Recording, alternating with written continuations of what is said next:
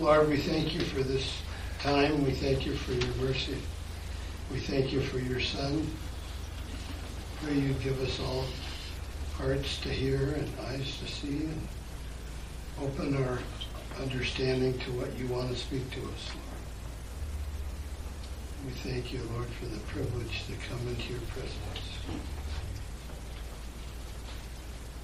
We ask that you would bless our time. In Yeshua's name. Amen.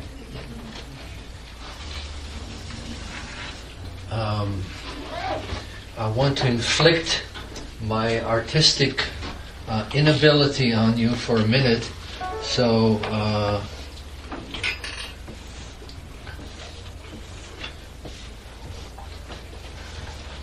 that, folks, is a vine.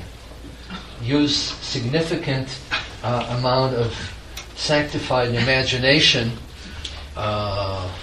and the vine, of course, is Yeshua. So I've entitled this next few weeks as Yeshua's Vine, simply because our focus is on Him, and our growth is in Him, and we grow in Him together, not as rugged individuals. So where I wanted to begin tonight is just by way of a little bit of introduction, and that is that we take one or two approaches towards the idea of growth. We either have the Meshuggah idea that we sometimes see in the growth movement. You know, if you follow 10 easy steps, then you'll be able to crank out all kinds of growth. That's one approach. The other approach is to kind of tuck your head in and do the who was the character who always complained? Eeyore.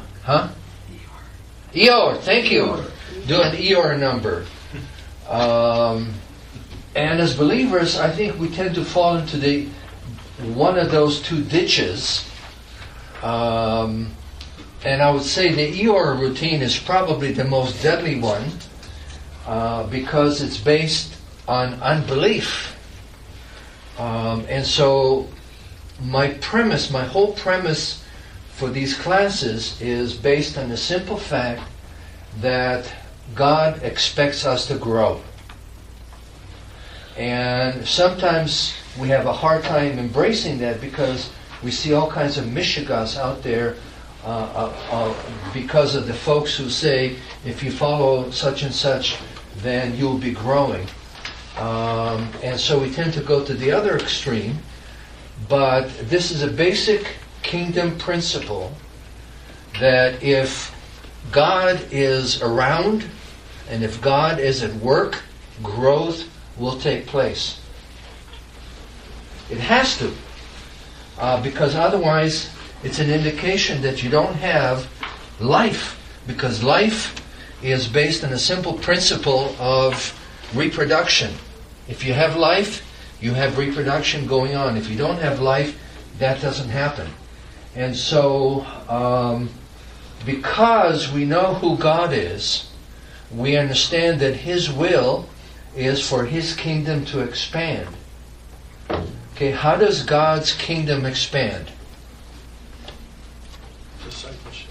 To discipleship. Discipleship, and that means what? One person at a time. And let me inflict another of my artistic.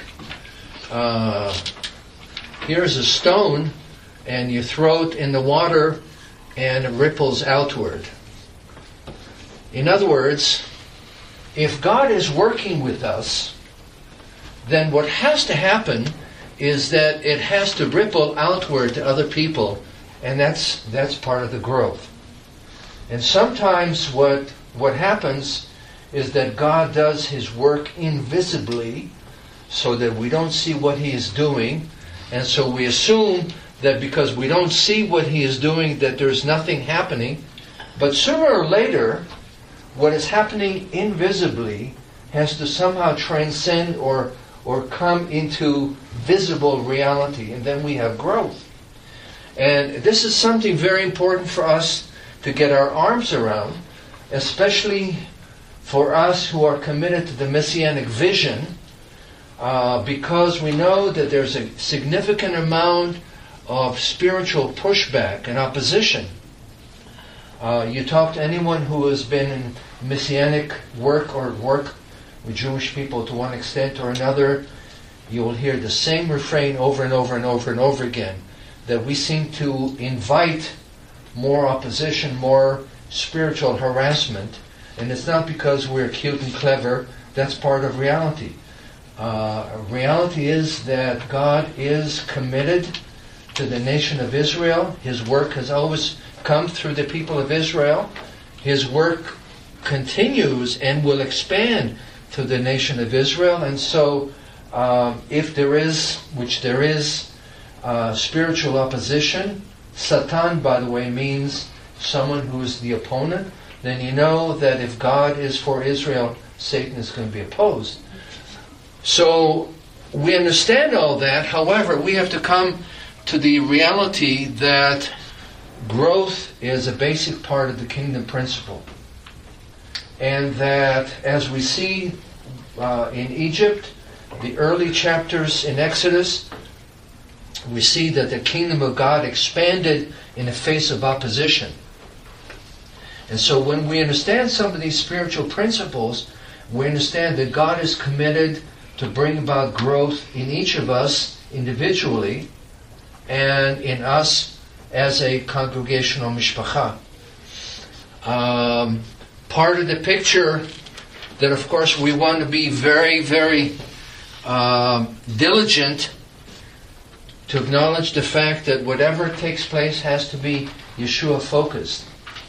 Because part of what happens sometimes is you begin to grow outwardly, visibly, and you get excited and you get giddy. And somewhere in the picture, the one who fills the screen and occupies central place is you, and what you're seeing visibly, and Yeshua is taking second seat. That's not what we want. The Lord always has to be numero uno. And so part of that also is the fact that this is something that requires a special pair of glasses. What I mean by that is that our reality about growth has to be based on faith. That we trust that because God is at work, because He's alive, and the kingdom of God is expanding, that growth will take place. So that's kind of the premise for all of this. And I wanted to start tonight by looking at Ephesians 4, verses 11 to 16. So let's read it and then begin to dive into it.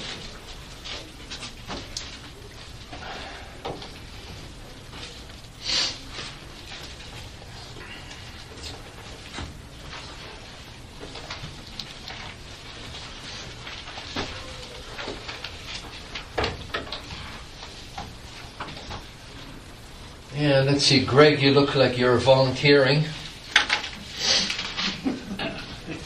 4 through 1 through what? 11 through 16. Chapter 4. Yep, 11 through 16. Yes. There we go.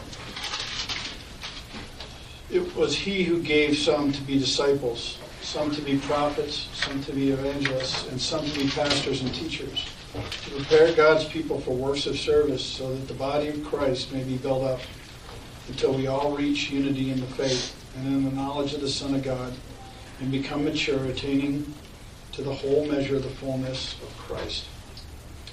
Then we will no longer be infants, tossed back and forth by the waves and blown here and there by every wind of teaching, and by the cunning and craftiness of men and their deceitful scheming. Instead, speaking the truth in love, we will in all things grow up into Him who is the head, that is Christ. From Him, the whole body, joined and held together by every supporting ligament, grows and builds itself up in love, as each part does its work. And you're reading from which version? NIV. Okay. So I wanted to go through this verse by verse as kind of the foundation for what we're going to do.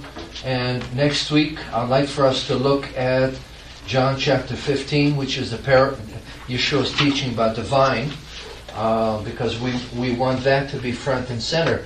All right, so beginning in verse 11, you may have heard people refer to this as a fivefold ministry, fivefold gifting. By the way, that was not disciples, that was apostles. And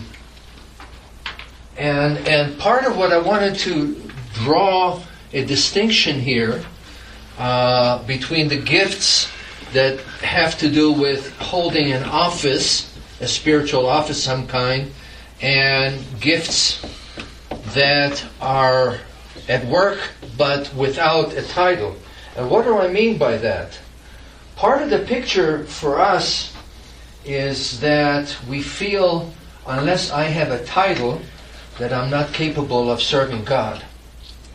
And so what we need to understand is first of all, here and also in 1 Corinthians chapter 12 and in Romans chapter 12, where you have a bunch of spiritual gifts listed, they're not all inclusive, which means that there are probably as many spiritual gifts as there are people, God's people.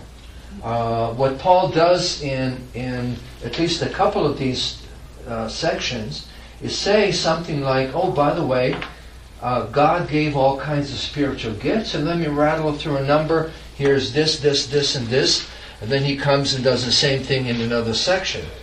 The point simply is to remind us that each one of us has at least one spiritual gift. Again, remember, we're talking about things being faith-based, and that is based on not us necessarily feeling like we're gifted, but reading the Word of God that says each one of us has been gifted, and so we say, okay, Lord, I accept that as reality. Whether I feel particularly gifted or not, I have been gifted for at least one particular job in the kingdom of God. And the other distinction I wanted to make is that you can have a particular gift without having the title. So here it speaks about the pastors, the shepherds, and the teachers. In lots of ways, it is our hope, for example, that at Yeshuat Zion we will have a lot of shepherding take place. What do I mean by that? That care for individual people, individual sheep as it were, will come not from those who have the title of being the shepherds, but from the rank and file, because the shepherding ability is something that doesn't need to come from someone who has a title, right? And the same thing is with teaching. You have those who hold the office of the teacher, rabbi, or pastor, but it is our expectation that the Word of God will spread and increase so that you have more than one person teaching the Word of God.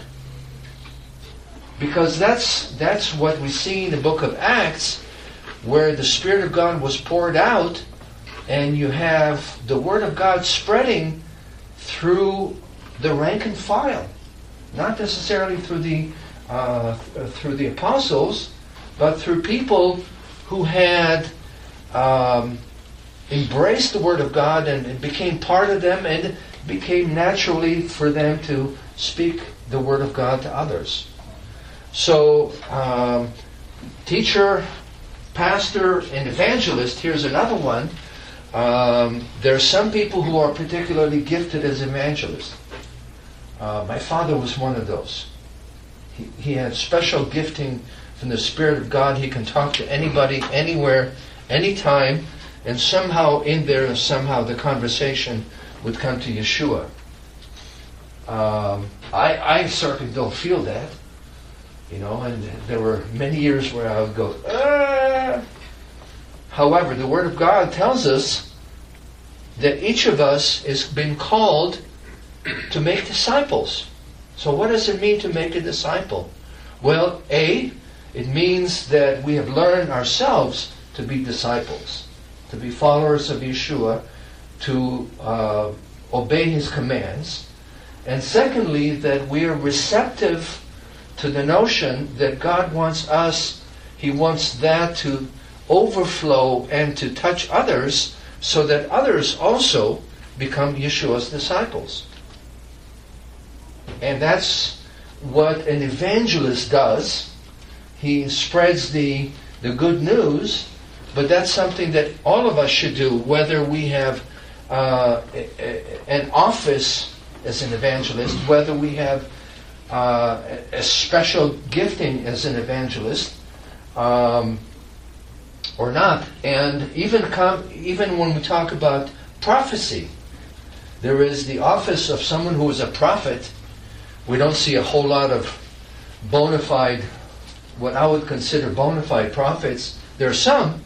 I've been blessed to experience the Word of God spoken to me through someone who really has a prophetic gift, whom I would call a prophet. But when you think about prophecy, what is prophecy? Redirecting to God's ways. Redirecting To God's ways, or redirecting. Like pointing an arrow to God's ways. Okay. In what way, though? Through His Word. Through His Word. See, that's the thing. Prophecy basically has to do with proclaiming the Word of God in a particular situation. Now, it's not like standing and explaining this is what the book of Jonah talks about, or this is what the book of Matthew talks about. But prophecy is being gifted by the Spirit of God somehow to communicate what God wants to say in a particular situation. And that doesn't need to be someone who is an office holder. It can simply be someone who receives special gifting at that particular instance. It's pretty spooky when that happens, because when it happens, you step back and say, wow, that really was God talking. And I remember a very humble brother came to Yeshua Tzion. He's come off and on for a while. And he came to me after the service on one Shabbat, and he says, "Can I pray with you?" I said, "Sure. I'll take whatever prayer you can get. Well, you'll give me." And so as he was praying, he was just launches into this prophetic mode where he says, I'm seeing, God is showing me that the congregation is going to grow, and I'm seeing it expanding. And I thought, oh, okay, that sounds good. And I've learned over the years to say, okay, it can either be God speaking or it can be baloney. Baloney I'm not interested in. I've had lots of it.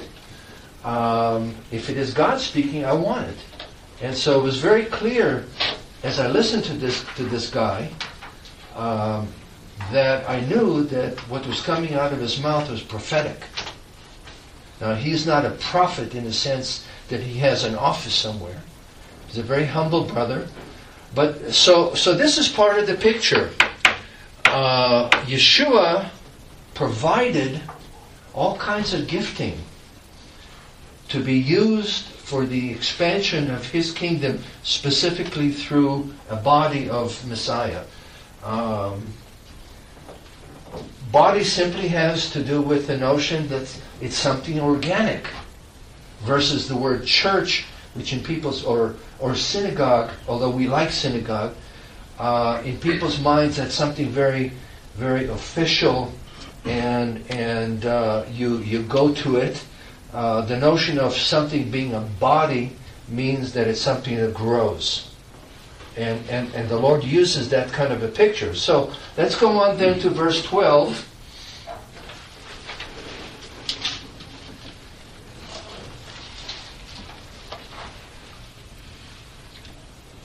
And the purpose why Yeshua gave these gifts was to prepare God's people for works of service, so that the body of Messiah may be built up. Now you notice that it doesn't say anything in there that the gifting were given so that I would become happy and that I would become self-fulfilled or self-actualized, etc. What's the reason why these gifts were given? For the building up of the body, Which means, that we'd all grow in it. okay, the building, but how does the building grow, James?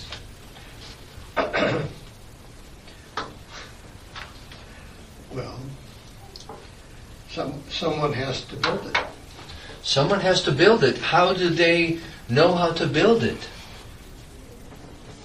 He gives them the wisdom, gifts to do it. Okay, so we're talking about gifts here. Okay. What about those who don't have those particular gifts?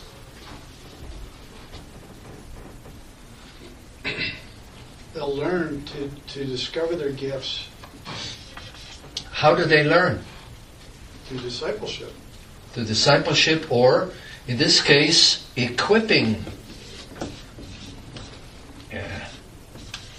They're equipped or trained. I know that different translations render this word differently. That people should be perfected.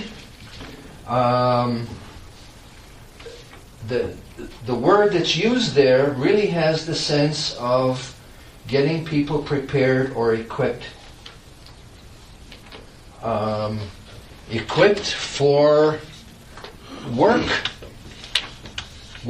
of service.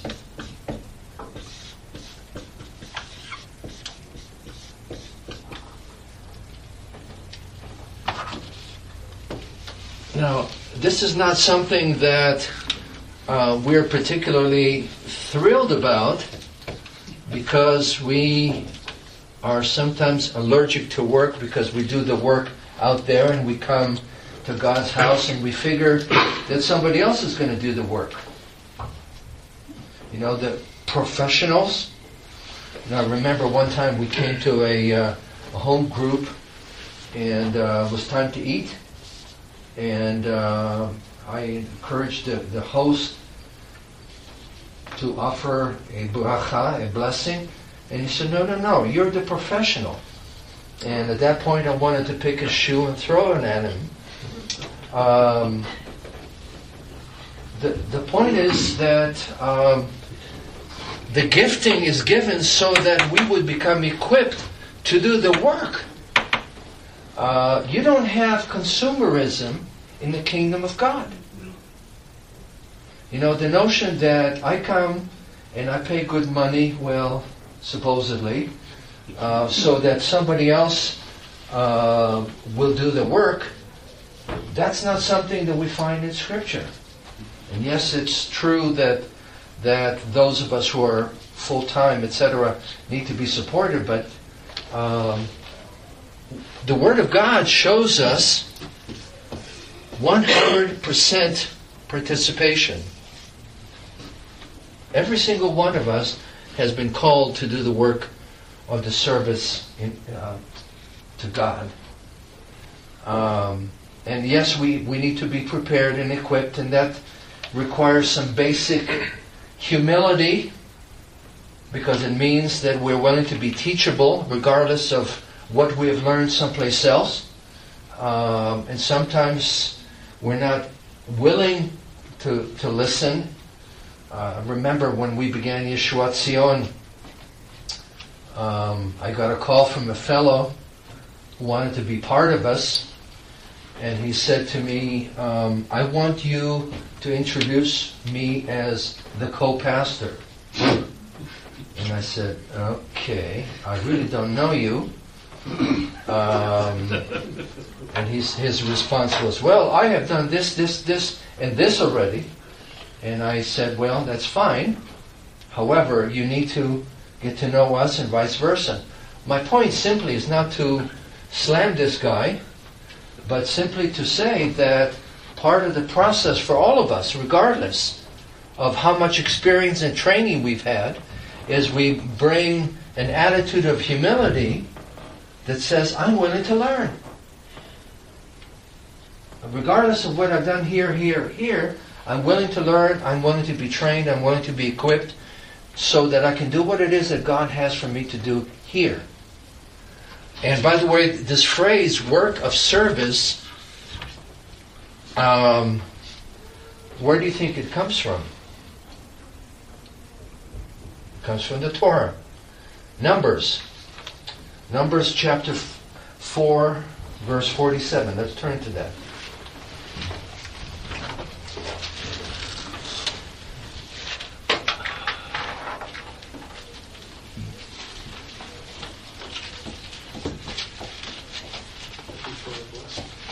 Verse 4:37. 47.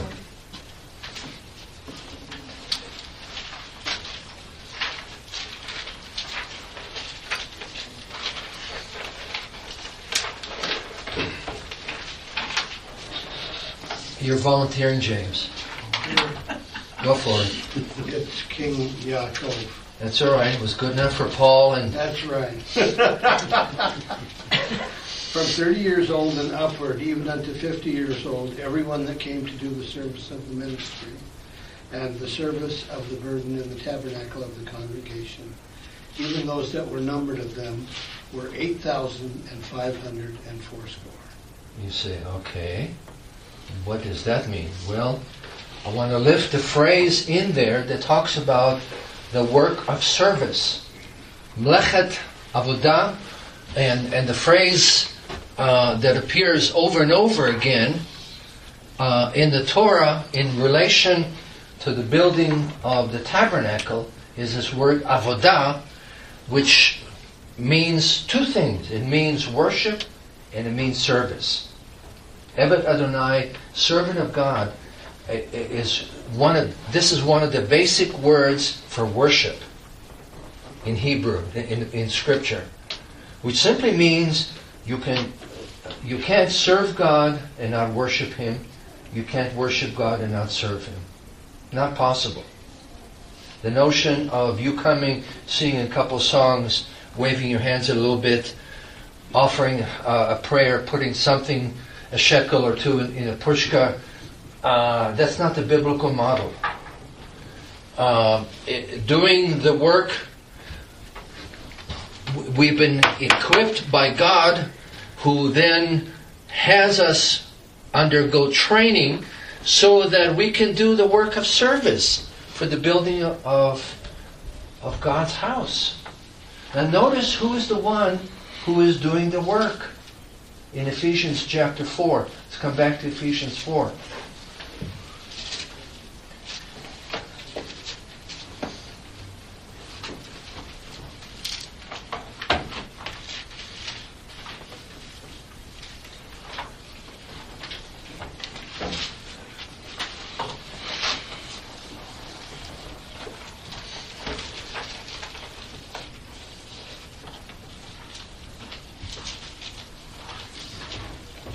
Who is doing the work of service? God's people. Which means everyone, including you. Right? All of us. Because that's the model of the kingdom of God. Growth takes place because you have 100% participation. And unfortunately what you have is what's been called the 20-80 principle, which means that 20% of the people do 80% of the work. Now, I don't see that in the Bible. Maybe you do, but giftedness for the sake of equipping God's people so that the work of service can be done, avodah, so that God's house will be built. We know it's His will, because that's what the good book says, which means that each one of us has a place in this work. Right? No. Yes. Yes? Yes. Okay, I'm just checking. And part of the process is that there are characteristics of what it looks like. What does the building process look like? And so let's go on to verse 13.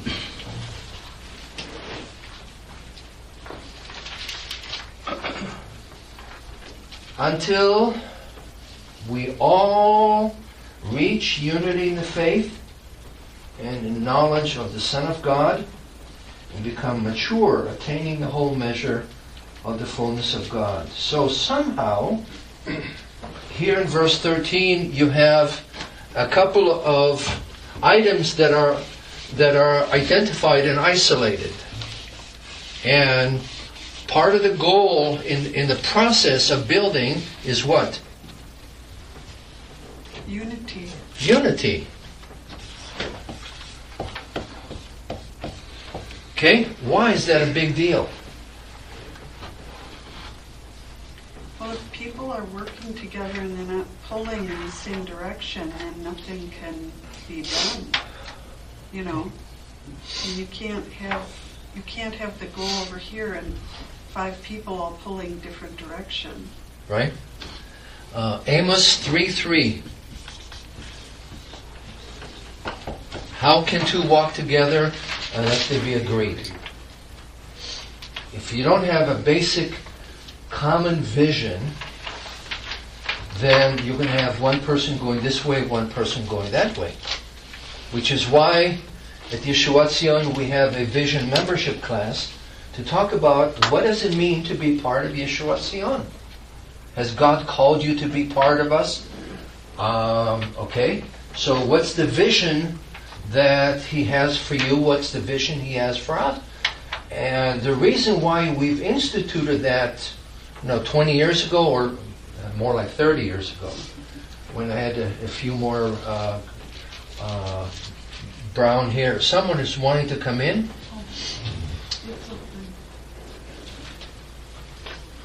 Come on in, folks. What we were seeing is that people were coming and saying, oh, okay, Messianic congregation. That's what a Messianic congregation is supposed to look like. Therefore, you need to be doing this. And then someone else would come and say, Messianic Jewish congregation needs to look like this, so you need to go this direction. And if you were to listen to everybody, you'd go Meshuggah. Most of all, because who do you need to listen to first of all? The Lord. Either He gives you a vision or He doesn't give you a vision. Proverbs 28:17, without a vision, the people go goofy. They pull in different directions. So unity is essential because of that, but there's another big reason, folks, why unity is essential. Real simple reason. Well, the example Yeshua gave was His being in unity with the Father. Okay. That's our standard. So unity is essential because we are messianic. We are like Messiah. And if Messiah was in unity with the Father, then He is our model. We are to emulate Him. So we know it's God's will for us to be in unity. And another reason that's part of that is that in John chapter 17, which is the Lord's Prayer, by the way, people talk about the Lord's Prayer as in Our Father, etc. John 17 is really the Lord's Prayer where He is having long, intense conversation with the Father. 4 times, folks, in John 17, Yeshua prays for His disciples to be one. 4 times in this chapter. verse 11, verse 21, verse 22, verse 23. Verse 23 is kind of the completion of that, where Yeshua says, I pray that you will bring them into complete unity. Greg. Well, I go back to Galatians 3, too, that it goes back to the humbling, like you talked about at the beginning. We can be a doctor or king of the universe outside, but when we come to the Lord, we all take we lay our crowns down, and we all become one in Him. And there's no master, there's no slave, there's no Jew, Gentile, there's no, that's what Galatians talks about. And I think that's the whole concept of we all have to get on the same level. We're all second to Him. Right. There's only one. Right. And through that, then we can grow. That's a huge part of it. The other issue is we're all pulling the same direction. The notion of being unequally yoked, remember Scripture says don't be unequally yoked, it basically had to do with the fact that a yoke was for two animals. And you can understand that if you had an oxen and a donkey in the same yoke, you would have serious problems.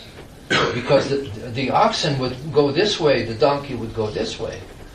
And so unity is something that is repeated here, because if there is gifting that God gives, and if the gifting is invested properly, so that we are all becoming equipped and trained to serve God, then part of the process, Paul is saying, is that we will grow together in unity towards Yeshua. And we'll talk more about unity the following week, because that's a major issue. Something that we don't come to naturally. Because when you think about it, human nature is, if I say something, then your inclination is probably to say, well, on the other hand, here's reality. And you bring a bunch of people together, and you have, not just with Jews, although, with our people it's particularly egregious, where you have 2 Jews, you have 5 opinions. 7. But it's human nature, If you were to take all the folks in Yeshuat Zion and you were to do a survey about different things, you would get a whole bunch of different answers. And so somehow the Spirit of God brings us into unity. That's a miracle. Joanne. I'm not sure I'm clear as to in what sense are you talking about unity? In other words, are you talking about unity in that we all believe the same thing about Yeshua, or are you talking about unity that we all have the same vision in terms of a messianic congregation, or in what sense are we talking about unity here? Yes. All of the above. Yes, that we have the same perspective of Yeshua. Yes, that we have the messianic vision. Not that somebody else's vision is defective, but it's not ours.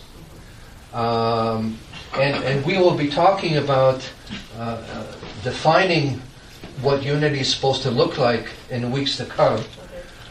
Unity, by the way, is not homogeneity, which unfortunately a lot of believers mistake unity for homogeneity, that if we are united, we're supposed to be Gerber-like, as if God puts us in a blender. What comes out is this amorphous batch where we all look the same, talk the same, raise our hands the same, and so on. Unity, scripturally, is unity in diversity. That somehow, the miracle of the Spirit of God at work is that somehow He takes us, wild and woolly that we are, and He gives us a unity of heart, unity of purpose. The other word that I wanted to focus on for another moment, and again we'll talk more about that weeks to come is this word mature. Till we come to the maturity in the knowledge, maturity attaining the whole measure of the fullness of God. So, when you think of maturity, what comes to mind?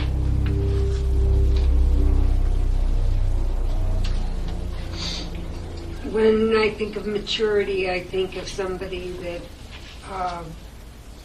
is not. What I want. Not immature. Right. Exactly. Not childish.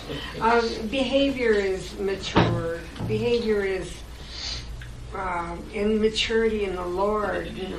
To be blessed by the Lord in what you do and what your service is. So when you're mature in the Lord, you do a service in the Lord. Okay, so you define maturity as humble service. Yes, thank you. All right. Write that out. And what? Humble service. Anybody else? Maturity, spiritual maturity. Stability, like you're stable, you're confident, and you're not like staggering or. Which is exactly what Paul is going to be saying in the next verse. So, good point, Danielle. By the way, some translations will have this word as perfect, and that's really not a great translation. With all due respect to King Jimmy, the Greek word there is teleios.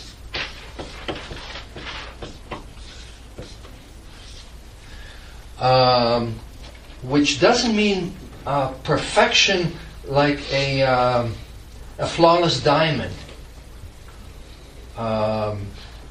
Perfection in Scripture is never perfection the way we think of.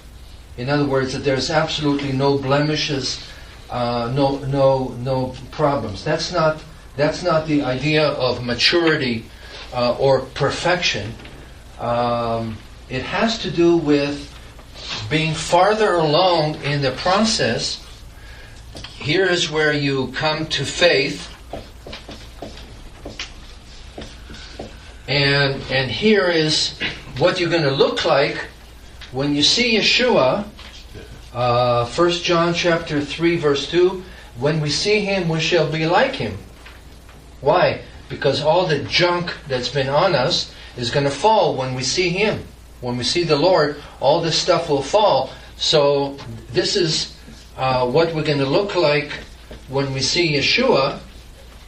But in the meantime, we are on the road, and it's not really linear because, you have one step back, 2 steps forward, and so on.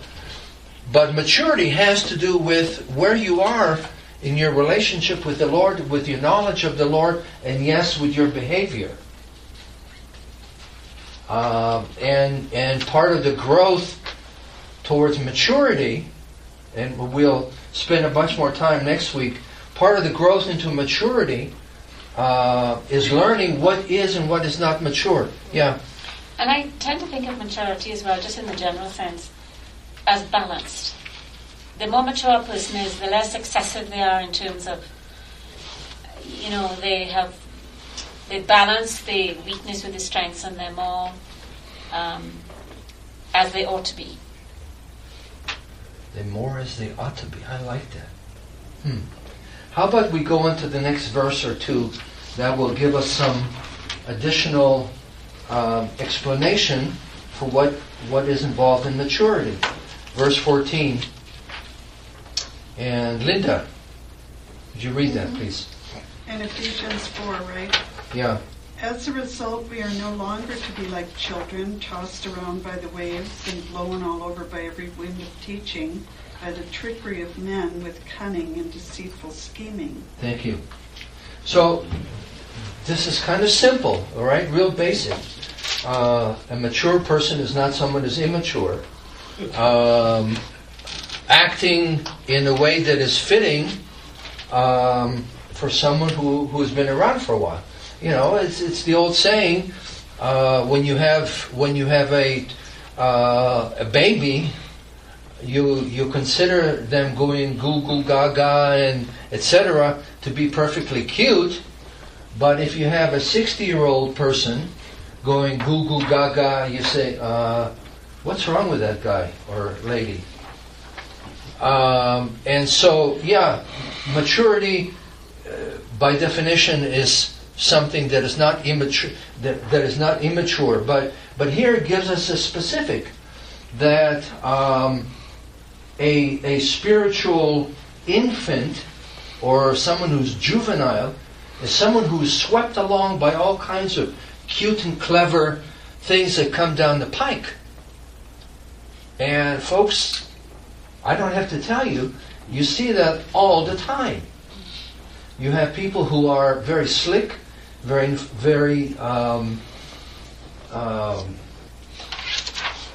influential, very manipulative, etc., etc. And they say all kinds of things, and you hear people buy all kinds of garbage, and at least my inclination is to step back and say, okay, show me where in a good book you're getting this. And so maturity means that you don't buy everything that you hear, but you learn to sift. Scripture says in 1 John, test the spirits. Test the spirits. Don't accept everything that you hear, and be like the Bereans.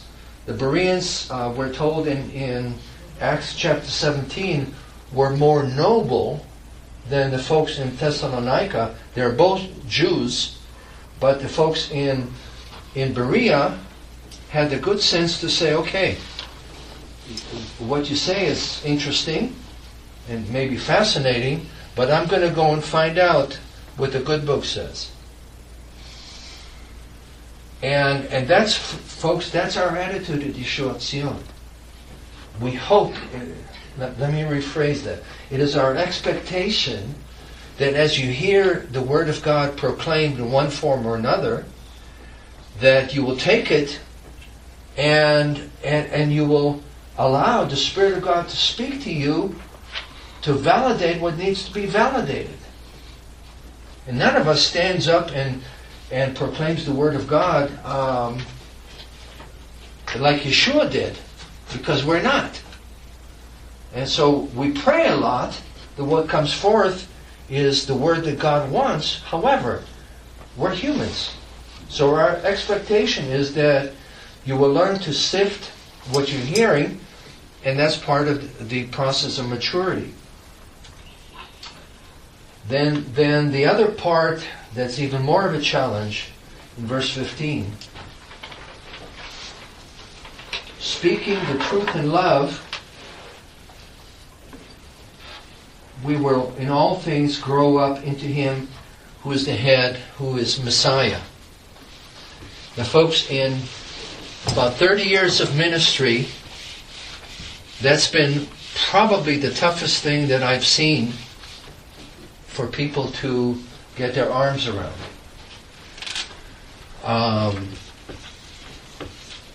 For a variety of reasons. Because we really don't understand what truth is. We really don't understand what love is. Okay? Truth, folks, is not what we consider to be truth. It's God's truth. It's practical truth. It's how we live life with transparency. We don't try to prove anything to ourselves or to God or anybody else. We live life truthfully, based on the truth of the Word of God. And so when we speak, we realize what comes out of our mouth is not going to be the pure, undiluted Word of God. Because we're pots of clay. And so when we speak, what will come forth sometimes is the Word of God, and sometimes it's kind of a mixture, you know. And the person has to be discerning to see what is the pearls and what's the stuff that's non-pearly. So the maturity you're talking about then is spiritual discernment. It is definitely spiritual discernment, which is what we see in the verse before that. The other issue is we really don't understand what love is. What is love scripturally? God. God. God is love, okay. Well, isn't it 1 Corinthians 13? Love is something, things that you see. Love is what? Things that you see. Love is patient. Love is kind. Love is, the fruit of the Spirit. In other words, love is something that's done. Okay, love is action. Unselfish. Unselfish. For others. All right, I want to park there. Love basically means that you are seeking the other person's welfare. Speaking the truth in love doesn't mean that so-and-so got me real ticked and I'm going to speak the truth to them, which means I'm going to get something off my chest. And is it going to be truth and love? No, of course not. The focus is on me, and because I'm ticked, I have to get something off my chest which will supposedly make me feel better. Intent. It's your intent. Are you trying to win an argument, or are you trying to just share with them the love that God showed you, that you manifest in your heart, and you're just like a witness in a trial? I'm just telling you what happened, and putting it out there, not trying to win, not trying to club someone with the Word of God to, make yourself be in a position of authority over them or whatever. But it's when you speak the Word in love, there has to be an intent to be without yourself, to be selfless. And we will spend more time looking at that humility. We'll spend more time looking at that in the next weeks to come. But humility has to involve, truth has to involve humility. Because there's a basic recognition of the fact that the only one who has 100% of the truth is not you, but God. And so when we speak what we feel is the truth, we better be pulling our punches. Because what we have is a skewed version of the truth. God is the one who has the entire package. And if we speak like we're God, guess what? We're putting ourselves under God's judgment. So we speak the truth with humility, knowing that the Lord is the only one who has the entire package, and most of all, that we do not presume to look into a person's heart and claim that we understand exactly what's in a person's heart, understand someone's motives. That's real dangerous. We can look at the facts in front of us and say, this is what I'm seeing, but we cannot say, okay, because I'm seeing this, then you have evil in your heart. Joanne. I think this thing about love has to be explored more. And it shall be. I'm saying this because I find that I often hear, and I heard this in fact just the other day from a chap who said, I don't think God wants all these rules, He just wants us to love Him, And so, I just, this whole mushy thing about just love God, and so the idea is that if ever there is, if the occasion arises where you have to point something out in Scripture, where God says, don't do this or don't do that, that is not loving, because you're judging them. You were talking about judgment. No, we can't tell people what's in their heart, but we can say, I guess we shouldn't shy away, on the other hand, and become too mushy, where there can be nobody's behavior can be addressed because it means we're not being loving. And that's where the balance is of truth in love. It's not either or, it's both and. Because if we're doing the Mashir routine, then we are ignoring the truth of the Word of God. And God is holy and righteous. He expects us to be holy and righteous. And so that's why you have both. And that's why we break our teeth, folks. We break our teeth either here or here. It's an unusual person. Or, let me rephrase it, the maturity that God gives us comes in the ability to speak the truth in love. Yeah. I think what helps in that, though, is an actual relationship with somebody, because when somebody tries to come in and point their finger at you and they don't know you, that's hard to take. Well, that's correct. But even if they know you and they're best buds with you, if they point their finger at you, that still doesn't fit the... No, but I'm saying, like, it's totally differently received from somebody you know and cares about you, as opposed to somebody who just, is just being saying, this is what you're doing and it's wrong, and you have no relationship with them. It's hard to... Yeah, and that's where the love aspect comes in. That love is about the relationship. So this is two aspects of maturity that are drawn out here. One is ability to sift and discern. The other one is a willingness to speak the truth in love. Now, verse 16. Let's finish with that. Yvonne, would you read that, please? From him the whole body, joined and held together by every supporting ligament, grows and builds itself up in love as each part does its work. And by the way, the newer translations do a better job with that. I read some of the older ones, and it kind of drives you mashuggy. It's a complicated sentence, but the basics of it is several things. First of all, what direction is the body growing? Towards Yeshua. Again, emphasis over and over again is that Yeshua is front and center. So the body's growing towards Yeshua. How is the body growing towards Yeshua?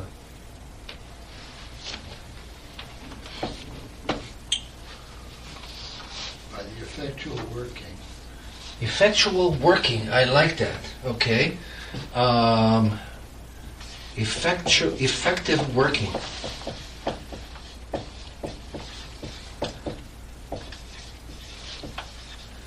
Here's another Greek word I'll throw at you tonight.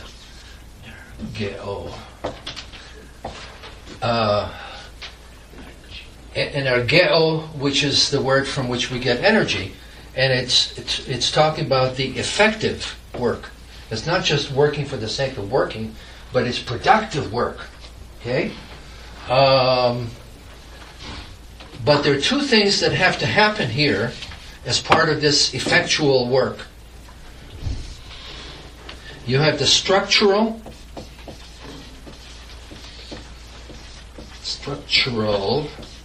and you have the functional. What do I mean by that? As when things work properly, with each part of the body does what they're supposed to do, been called to do, been gifted, then you have the structure, which means things hold together. Okay? You don't have a chaos of a bunch of things floating around, but you have coherence. Okay? Structural. Each joint is connected. And you have the functional, and that is what each joint is able to do is transmitted to the other joints, which is then transmitted to the rest of the body. So you not only have the structural, in other words, it looks like something's there and together, but it also works effectually.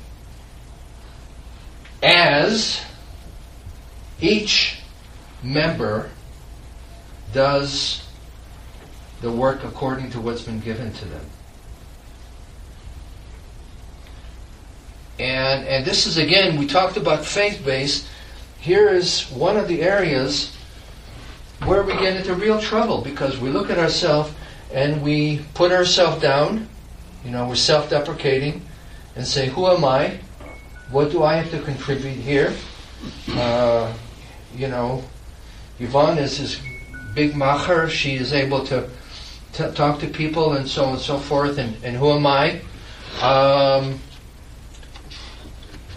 Ignoring what the Word of God says. And this is where we have a basic choice. We either accept what the Word of God is saying at face value, say, okay, God, you're right. Of course you're right. You have given me, I'm part of this. You've given me something to do. And because of that, the body is going to be better integrated, more coherent, because of what I contribute.